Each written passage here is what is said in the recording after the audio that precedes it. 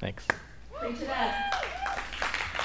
She about gave away my punchline with the tape. I'm just kidding. How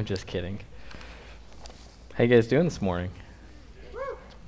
Okay, so 3 people are alive in here. Awesome. Well, firstly, thank you, Phil, for such an awesome message last week, and I've got to follow that, so cool. Last month, I was working downtown Peoria, and I was installing this antenna on the backside of a building down on Jefferson Street. And this particular part of town was not an area that you would want to probably buy a house in, albeit if you did buy one there, it would have been very inexpensive. Probably not the area of town that you'd want to raise your family in. Well, the first day that we're on the job site, I'm inside and, excuse me, I'm looking around the building. I'm trying to figure out where we're going to pull this cable. And I find this door on the backside of the building, and so I open the door, and right when I open the door, there's a man standing on the other side of it. And he's like leaning up against the building. He's got a bottle of booze in his hand, and he reeks of alcohol. And I'm like totally shocked to see him. And I don't know if he was more surprised to see me or if I was more surprised to see him, but we both kind of like exchanged shocked looks at each other, and I was like, oh, okay, have a good day. And I closed the door and locked it behind him, and moments later heard the doorknob jiggling, and I'm like with one of my coworkers. I'm like, dude, there's a guy trying to break in the back door, and he's drunk. So that's just to kind of tell you where we're at and the kind of neighborhood we're in. So a little bit later, probably the next day or so, we're at the same place, and it was pretty nice outside, so we have the garage door open on the building, and our vehicle's backed up to it, and we're working up on the roof, and we're working inside, so we're going back and forth, and I'm inside with the garage door open. I see this man approach the building, and I'm working with one of my coworkers, and we're just thinking, oh my gosh, that guy's going to come up to us. We know it. And sure enough, the guy walks up to the building, and he steps inside the garage door and starts looking around. He's like, so this used to be like an insurance place, right? Which it did not used to be, and it's not currently, and nothing to do with insurance. So he's kind of looking around, and we're like, yeah, no, it's not insurance. And he's like, oh, it's a pretty nice garage. Not a nice garage at all. And so we're like, okay, well, we got to get back to work. Oh, okay. Just kind of stands there and stares at us. And I'm like, well, I got to shut the garage door now. And he's like, all right. And he steps on into the garage, and I'm like, no, this isn't going to work. I'm going to need you to step out. Oh, okay. I'm like, well, luckily it's nice out. He's like, yeah, it's real nice out. And it's kind of warm, but he had a jacket on. I'm like, I don't know what you're wearing that for. It's like 80 degrees out. It's nice out, but anyway, so that was experience number 2. And then another day, yet again, another beautiful day working at this place in Peoria. We're outside, and I'm inside on the phone with tech support going over some issues we're having. And I hear this guy come up and, hey, something about a pill bottle. And I'm like, what? And I'm on the phone. I'm like, Mike, go deal with this guy. So I send our apprentice out to deal with him, and I walk into the building, and I'm talking to tech support on the phone. And a few minutes later, I get off the phone, and I go out, and I'm like, Mike, what was going on with that guy? I heard something about pills. He's like, yeah. He came up, and Mike proceeds to explain to me this guy's story, and it's fantastic. So he comes up, and he's like, well, I'm looking for this pill bottle on the roof of this building. Have you guys seen a pill bottle on the roof? And I'm like, what? And I'm like, Mike, are you kidding? He's like, no, seriously, this is what the guy said. So the guy sees our ladder because we're working up on the backside of this building, and he asks if we found a pill bottle on the roof. And I'm like, what is this? I have no idea what this guy's talking about. There's no pill bottles on the roof. I've been up there all day. And he comes back a few minutes later, and interestingly enough, he found a pill bottle on the floor, on the ground by the ladder, and he picks it up and takes it and walks away. And I'm like, oh my gosh, there's drugs around, and this guy just took some. We somehow probably helped in that. We should be in jail. I don't know. So I'm up on the roof not 10 minutes later, and I kid you not, I'm walking back to the ladder, and I look down, and there is a full pill bottle on the roof. And I'm just like, what in the world? So this guy tells us that he wants this pill bottle, not for himself, of course, because he doesn't want to abuse the drugs that are in the pill bottle. There was a crime committed at this location a few nights prior, and the perp took the pill bottle and threw it up on the roof. So this guy was, of course, trying to get fingerprints off the pill bottle to get to the police to help find the guy who did this crime. So I'm like, this guy's got a great heart.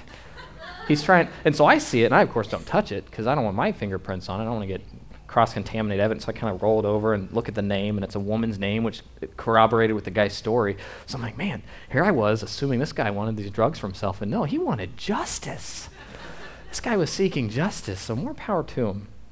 So we laugh about the ridiculousness of the situation, and I just wanted to tell you these stories because I wanted to give you an idea of the type of area I was working in, the area in Peoria that I was in, and it wasn't the best of neighborhoods, to say the least, because these stories happened over and over again. There was 3 or 4 of them in a row that happened in the week that we were there, and it's like, what in the world? So we're currently in a series called Jesus Outside the Lines, and the series is based off a book by pastor and author Scott Sauls. It's this book. The logo has probably been up on the screen throughout the day.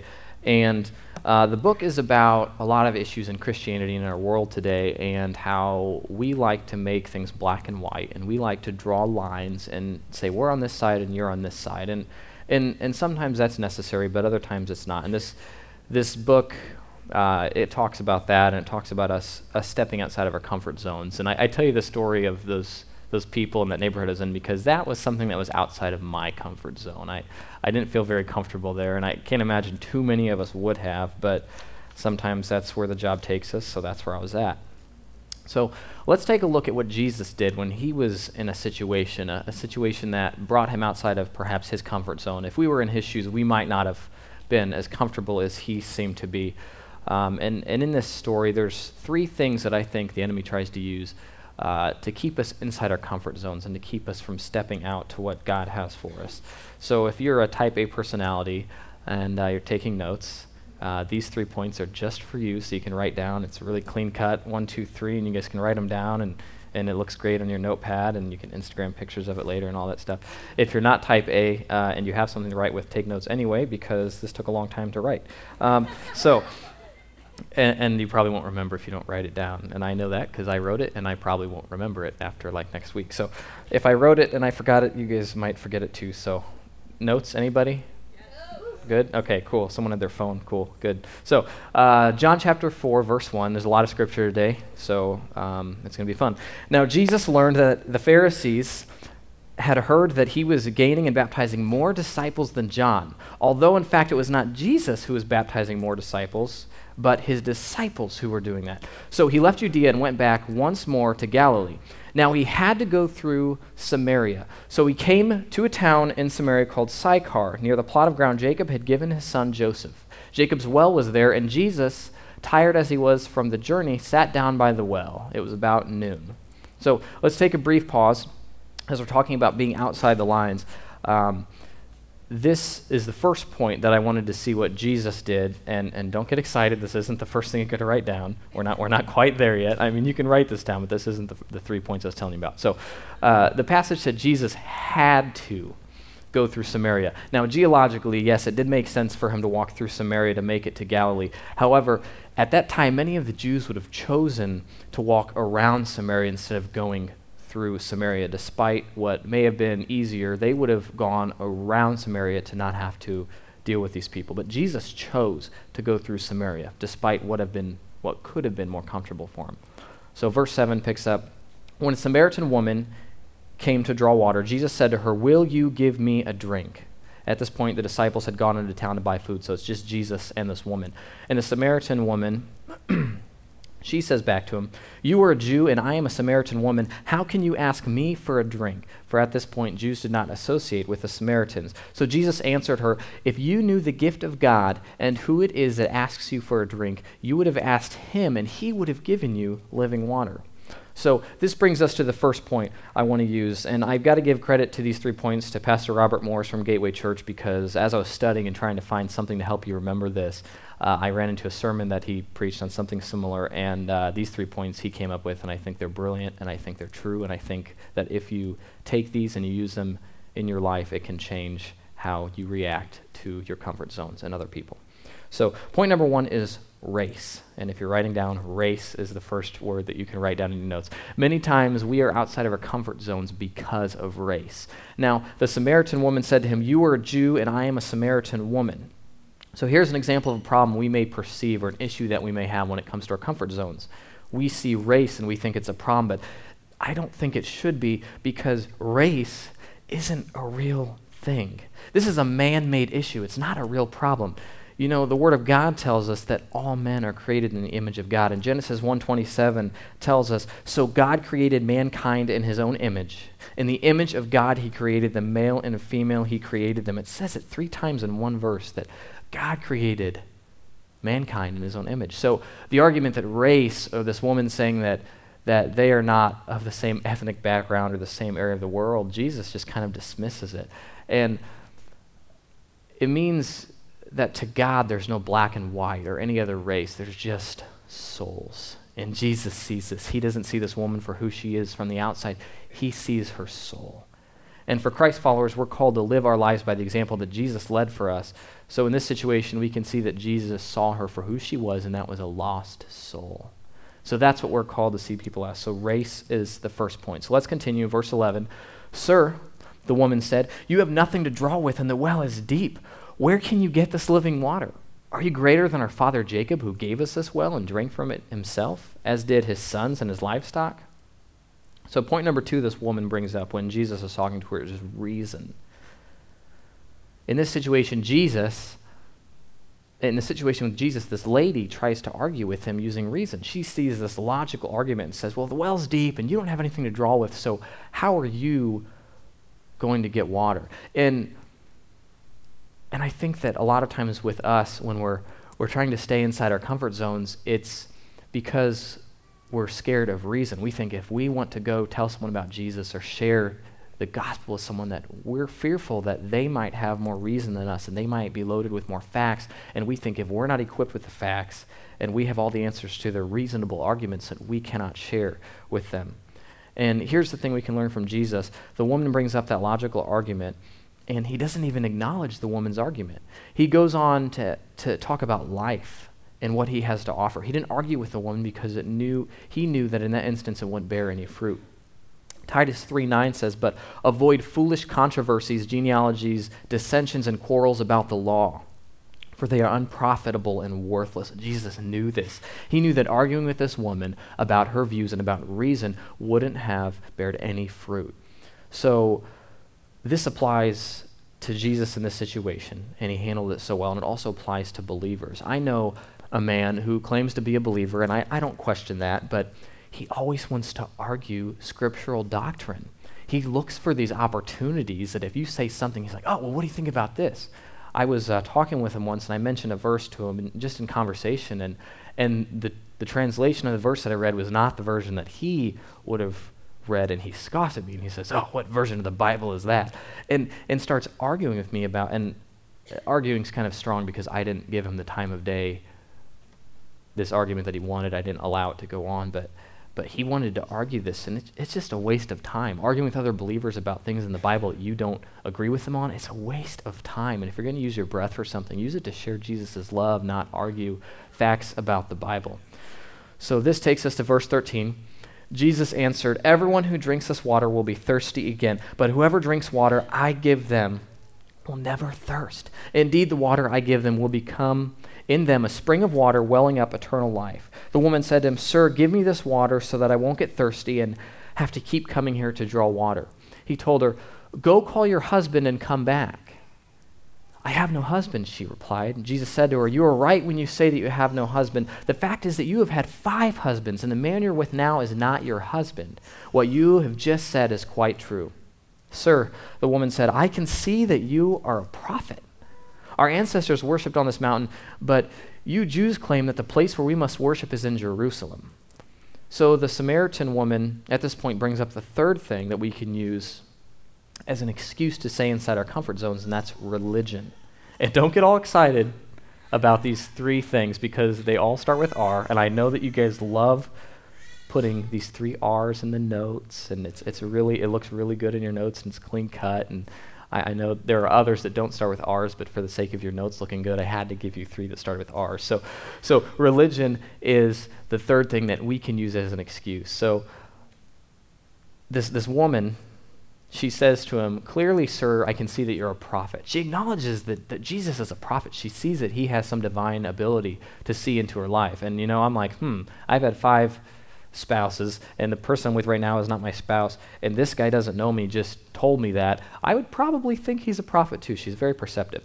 But But even with that information that she's armed with, she still argues with him about it, about religion. Well, your ancestors worshipped here, and we worship here, and I just don't think that we... So Jesus, he didn't let this stop him. He didn't let religion get in the way because, again, religion is a man-made thing. And that might throw you off thinking, well, we're here about religion. Well, that's not true. Religion is man's attempt to get to God, but Christianity, true Bible-based Christianity, is God coming to man. So God sent his son Jesus down to build a relationship with us. And when Jesus is face to face with this opposition, again, he doesn't argue. He diverts back to the Bible. And just like what we read in Titus, Jesus doesn't give the lady the time of day with this argument. He doesn't argue with her about Scripture and doctrine. We continue in verse 21. Woman, Jesus replied, believe me, a time is coming when you will worship the Father neither on this mountain nor in Jerusalem. You Samaritans worship what you do not know, and we worship what we do know, for salvation is from the Jews. Yet a time is coming, and now has come, when the true worshipers will worship the Father in spirit and in truth, for they are the kind of worshipers that the Father seeks. God is spirit, and his worshipers must worship in spirit and in truth. The woman said, I know that Messiah, called Christ, is coming. And when he comes, he will explain everything to us. Then Jesus declared, I, the one speaking to you, I am he. So Jesus doesn't let these arguments, these setbacks, these imaginary lines get in the way of what he's trying to do. The story goes on to tell us that the woman realizes who Jesus is and the life-changing power that he has. So she goes back to the town and she's like, you guys have got to hear about this. This guy, he knew stuff that there's no way he should have known. He is truly a man of God, and you need to come experience this life change. So I want you to think about that situation. How would it have played out differently if Jesus decided to stay inside his lines, if he decided to stay in his comfort zone? Had Jesus stayed in his comfort zone and he walked around Samaria like most Jews would have done in that day, he wouldn't have had the opportunity to see this woman. If Jesus had stayed inside his comfort zone when the woman brought up that he was a different race, then he would have ended the conversation right there. And again, this woman wouldn't have experienced life change. If Jesus stayed inside his comfort zones when the woman brought up something about reasonable thinking and logic, if Jesus was like, well, I'm not armed to talk to her about this, so I don't have a bucket, she's right, I should just give up. She wouldn't have experienced life change. And finally, when the woman brought up religion and started arguing this, if Jesus had given into that and just said, you're right, I better stop because I need to tell her that I know the Bible. Does she know who I am? I know the Bible better than her, and she needs to know. Jesus was probably more equipped than most to argue religious points, but he did not, because he knew that it wouldn't bear any fruit. He knew that life change could happen. I don't think that any of that life change could have happened. I think what would have happened is she would have been turned off to the idea of listening to Jesus because his pride got in the way and wanted to show her that he was right. I don't think that the life change would have necessarily occurred that did. Not only did that woman have life change, but she brought the entire town back to Jesus, and they experienced life change because Jesus was willing to step outside of the lines. So staying inside the lines at times, it can be detrimental to what God wants us to do. And I want to illustrate this in a very simple way with this green spike tape. Now, that wasn't as loud as I was hoping. If it were a bigger roll, you would have heard that really nice sound of the tape. So spike tape is used in theater for blocking and for marking locations on the stage where stuff goes. In a theatrical environment, the set crew prior to the show will take spike tape and they'll mark out sets on the stage where props go. They'll put spots on the stage to show center stage. They'll put spots on the stage that say you need to step here so your face is in the light, and if you step here, your face gets out of the light. So they use it to mark the stage, and we do it similarly. The bandos know where to stand because there's little X's on the stage. We mark where the screen goes and where the podium goes. So today I'm going to mark where I go, and I go right here inside this little box. And most of you probably can't see this little box, and that's okay. You can trust me that it's here. So what you're seeing here with this tape are 4 little lines. Now, if I choose to stay inside these little lines, it's going to be kind of difficult for me when I have this whole stage to communicate what I want to communicate. These lines here, I think, are a great representation of the lines that we draw, because from where you guys are sitting, most of you probably can't see these lines, and those are just like the boundaries that we set up. Other people can't see the boundaries that we have in our heads. Only we can see them. And even though I can see these and think I need to stay inside this comfortable little box, or I need to stay over here in this comfortable little box behind the podium with my water and it's all great and dandy, it can be really detrimental to what Jesus wants to do in our lives.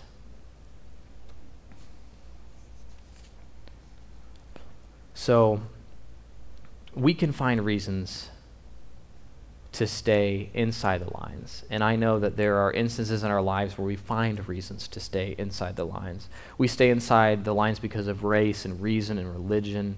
And the enemy uses those excuses along with many, many more to try to keep us inside our lines. In fact, so many of us are stuck inside our own little bubble that we don't see anything outside of this little box. We don't see anything outside of our lines, and we focus inwardly on ourselves. And why is that? Why do we focus so much on ourselves? I think part of it is because our lives are so comfortable. We don't really have to think outside of our lines very often. Typically in the United States, in this part of the world that we're in, we have this comfortable little box.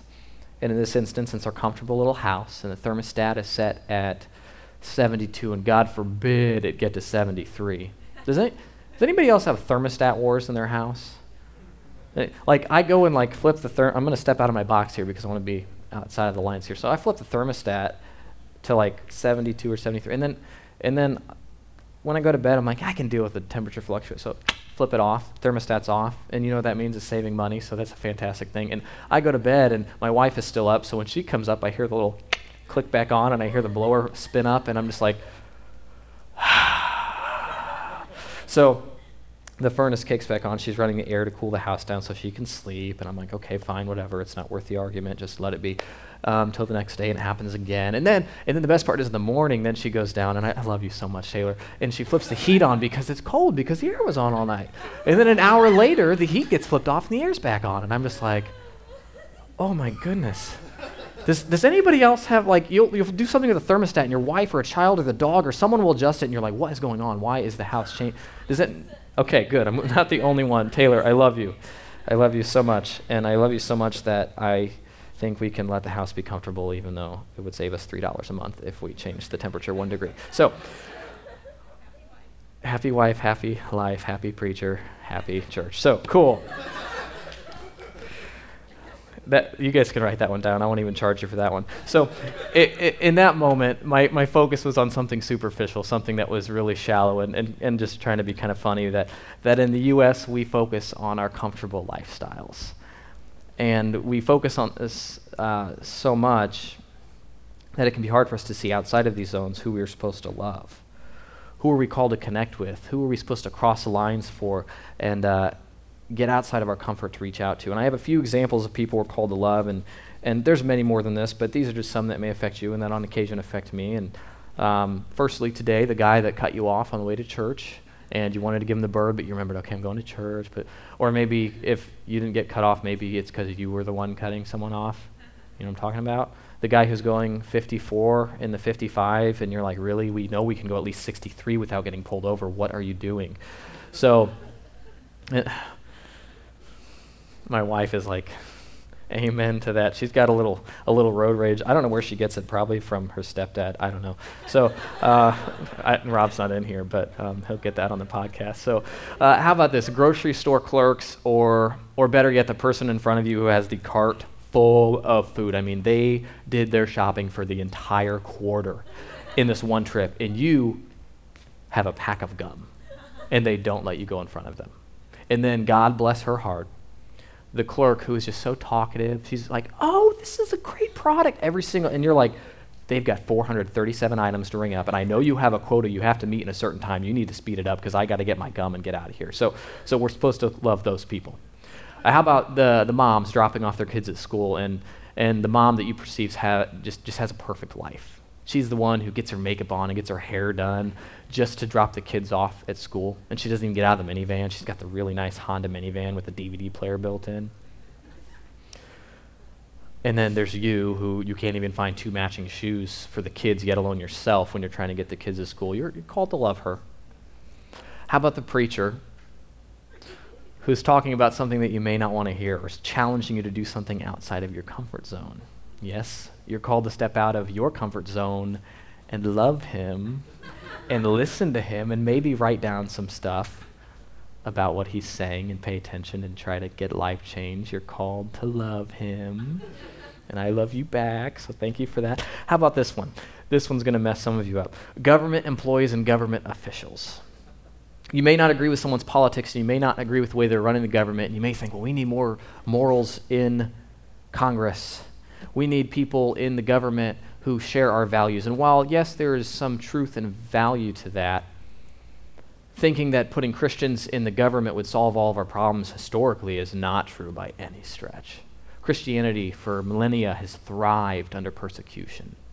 So thinking that we have to have someone who shares our values in government, it's not necessarily true. And when there's someone in government who doesn't share our values, we can't demonize them and we can't start Bible bashing them, because there's something beautiful in diversity and there's power in diversity.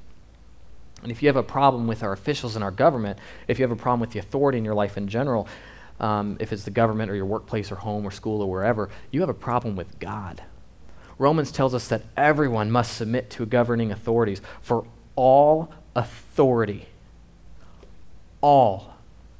comes from God, and those in positions of authority have been placed there by God. It doesn't say all authority that you agree with, or all Republican authority, or all Democratic authority. It doesn't say that the people that you like are the people that will give you a raise, or the people that let you listen to your iPod while you're in class. It says all authority has been placed by God. And this one affects me sometimes because I'm like, Lord, how can that person be an authority? How did you put that person in authority? But we don't always understand what God's doing. We just know what his word says, and his word says that he has placed all authority and that we must submit to that authority.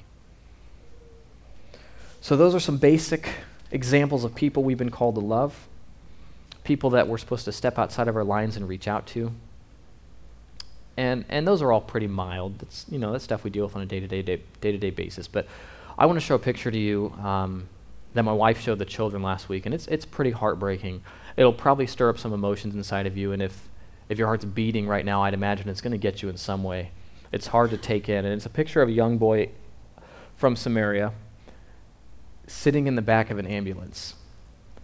And this is right after a building that he was in was bombed. These people didn't do anything wrong. The only thing that they did wrong was being in the wrong place at the wrong time. They were in their home. They were somewhere that they should have been safe. Now, I show you this picture because you see this, and it's easy to feel compassion for this child, and it's easy to get choked up and think, that's horrible. How could somebody do that to a child?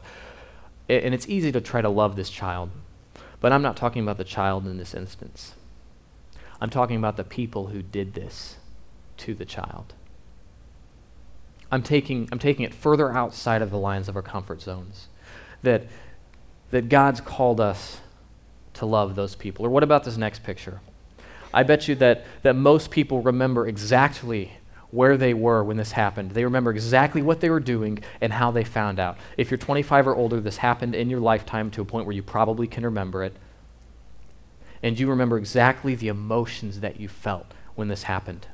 You remember seeing the towers fall one at a time, right after another. You remember seeing people jump out of the buildings, and you remember the emotions that you felt, probably for some of us, hatred for the people that did this. And the hardest part for me is that Jesus loves the people who caused these horrible, horrible acts. And that's really hard for me to swallow, because when I see stuff like that, I think that is the epitome of true evil and hatred. But Jesus would have gone to the cross and taken the punishment that he took if it were just the people that planned this. If they were the only people he had to save, he would have still done it. And it's hard for us to take in, but Jesus doesn't look at it like that. He doesn't look at it like acts of sin and terror and horror. He doesn't see the acts as they are. And I'm not saying that it's not wrong, because clearly evil was at the core of these things that have happened. But Jesus looks at the heart. He looks at the heart behind them, and he sees that it was a broken heart, someone who was lost, someone who needed Jesus. And that's where Jesus and us differ. The acts that we see we look at them and see people. We see race, we see sexual orientation, we see religion and political views, we see financial status or biblical interpretation and so on. But Jesus, he looks at the heart. 1 Samuel tells us, "But the Lord said to Samuel, do not look at his appearance or the height of his stature, because I have rejected him. For the Lord sees not as man sees. Man looks at the outward appearance, but the Lord looks at the heart." And until we can start to see others like God sees others, we cannot love people the way that God has intended for us to love. We need to start looking at the heart of people and not see these man-made things of religious barriers and race and financial status and sexual orientation, because God loves every single person, every single soul. Now, I wanted to share some of the wisdom in this book with you guys, and we only have so much time on a weekend, and it's valuable and precious time, so I had to pray that God would give me the words that he wanted me to speak. And I know that this word was from God, and it was for somebody in here, because Friday night, as I was putting the finishing touches on my sermon, I kid you not, I deleted almost the entire thing. And I saved the file. I don't know how it happened, because I'm not an idiot when it comes to technology, but somehow I erased every bit of it but the first page and saved the file so there were no backups. And Friday night, I sit there with my face in my palms, and I want to swear, and I want to throw my computer out the window. And the words that were coming up inside were not words that a preacher should be wanting to say about a sermon. And I just did not say anything, and my wife's like, "It's okay, I'm going to pray that you'll get it back." And I looked at her, and I, probably in a slightly meaner tone than I should have said, I said, "It's not coming back. The recovery file is gone." And it's not that I deleted the file, it's that I selected all of the text and hit backspace and hit save and then hit quit in that order. And I don't know how it happened, but that's what happened. So I know that this word was from God, because that should have never happened. But Friday night, I rewrote the entire thing, and I finished it Saturday morning, and it was not any of the stuff I was going to say, other than the introduction story. So I guess God wanted me to share with you about those homeless people. So I've got a couple copies of this book, and I have 3 of them, actually, a little more than a couple, not quite a few. And I want to share this book with some of you. So we've got this series that's going to keep going on, but I want to know, I've got 3 copies of it, so if you all raise your hand, it's not going to happen. But I want to know who out here, and I need at least 3 of you to raise your hand, who would like a copy of this book. So all I ask is that you do read this book, and that you try to apply it to your life. You're welcome. I have 2 other copies right here. And Nicole, all I ask is that you do read that book, and I can't force you to read the whole thing, because when I read books, I don't always read the whole thing, but get through the bulk of it, take in what God has spoken to that author, and know that there's something in there that God can speak to you. And if you want a copy of that book, I urge you, Jesus Outside the Lines, author Scott Sauls, go on Amazon and buy it. It's only $9. If you can't afford it, and you do want a copy of it, and you do want to read it, bum it off one of these guys, or come up to me after church and let me know, and we will order you a copy. And there's no judgment there, there's no condemnation. There are times in lives where we all need help, and we will help you with that. I do want to get a copy of it in your hands if you're willing to read it and you do want it. So I would really urge you guys to read that, because it is a fantastic book, and it definitely has changed my outlook on looking at people and my outlook on what my comfortable life looks like. So let's go back to when I was working in Peoria. I told you this neighborhood that I was in was not that great. So I'm working in the ghetto. And a homeless man, another man, this is the 4th or 5th time now this has happened in this week. This homeless man approaches me and asks me for money. And I saw him coming off from away, and I knew he was probably going to ask me for something. And he asked, "Do you have $1 or 2, sir?" And I pull my wallet out, already knowing the answer, because I don't carry cash typically, and I open it just to check to see if I had $1 or $2 for this guy. And I went into my truck, and I open it, and I'm looking in there, and I don't have anything. And he's like, I just need $1 or $2 so I can go get some food. And I'm like, okay, I don't have any money, I'm sorry, but I have a Pop-Tart. I offered him Pop-Tart, and he didn't want that, but he was asking for money. He said it was for food, and I would have given it to him if I had it. I truly would have. And I know there are times I've talked to people about this, not this specific example, but in general, and their response has been, well, don't give him money. He's just going to go buy alcohol and drugs with that. You're enabling him. You're actually hurting him by giving him money. You're actually doing more harm than good. Don't give him cash. That's the most ignorant thing you can do. So I wanted to read a small passage from Matthew 25 to you. Then the king will say to those on his right, come, you who are blessed by my Father, take your inheritance, the kingdom prepared for you since the creation of the world. For I was hungry, and you gave me something to eat. I was thirsty, and you gave me something to drink. I was a stranger, and you invited me in. I needed clothes, and you clothed me. I was sick, and you looked after me. I was in prison, and you came to visit me. Then the righteous will answer him, Lord, when did we see you hungry and feed you, or thirsty and give you something to drink? When did we see you a stranger and invite you in, or needing clothes and us clothe you? When did we see you sick or in prison and go visit you? And the king will reply, truly, I tell you, whatever you did for one of the least of these brothers and sisters of mine, you did for me.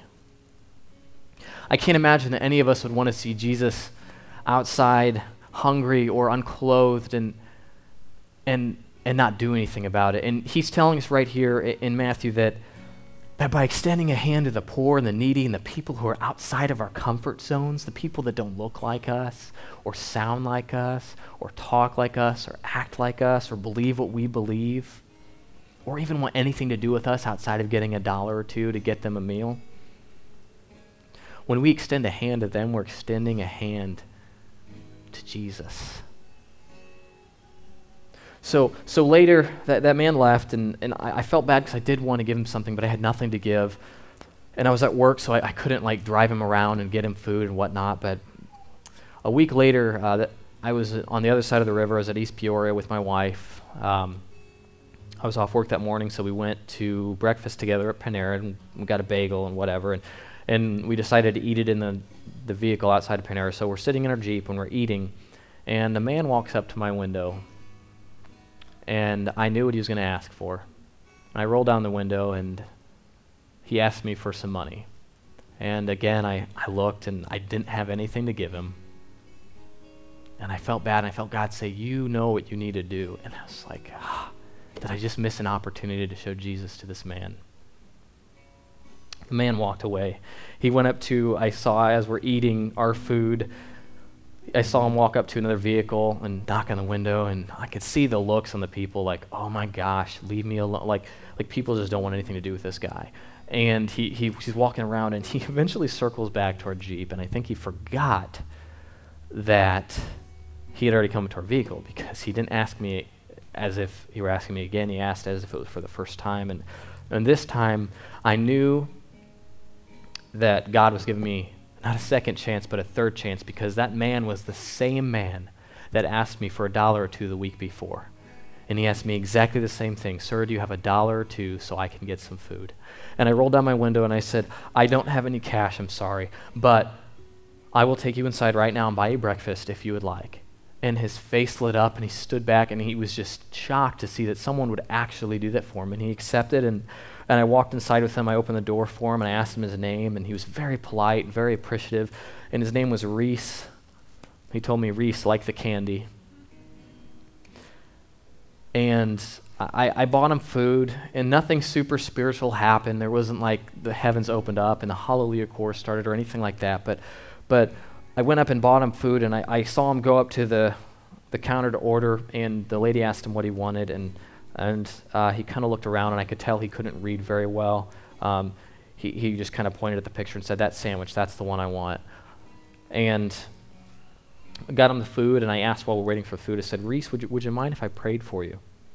And he's like, yeah, sure. Can we go sit down? So we went and sat down in a booth, and I just talked with him for a minute. I just said, well, Reese, what's your story? How are you here? What are you doing here? And he told me that he had family who lived in the area, and he moved back. He used to live in Indiana. He moved back here, and he told me he was living on the street, so he was homeless, as I had assumed. And he moved back to be closer to his family.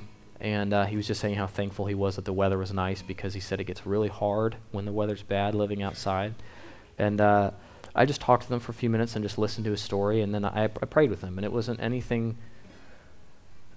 super special prayer, but it was what God called me to do. It was when God called me to step outside of my box, this little imaginary lines that I set. God said, I want you to step outside that. And I prayed with Reese, and I don't know where he's at now. I assume he's probably in Peoria or East Peoria asking for a couple dollars for food from people. But what if I had just taken that opportunity and had the cynical view that a lot of people have had, that, well, don't give him $1 or $2, he's just going to buy alcohol, or he's lazy, that's why he doesn't have somewhere to live. He could be working, and he's just scum. What if I had that attitude? What if I tried to use that reason and tried to make myself feel better than him, or that I shouldn't have anything to do with him? If I didn't step outside my box, I could have missed that opportunity to share Jesus with this man. And that may be the only time that man has ever experienced Jesus. I don't know.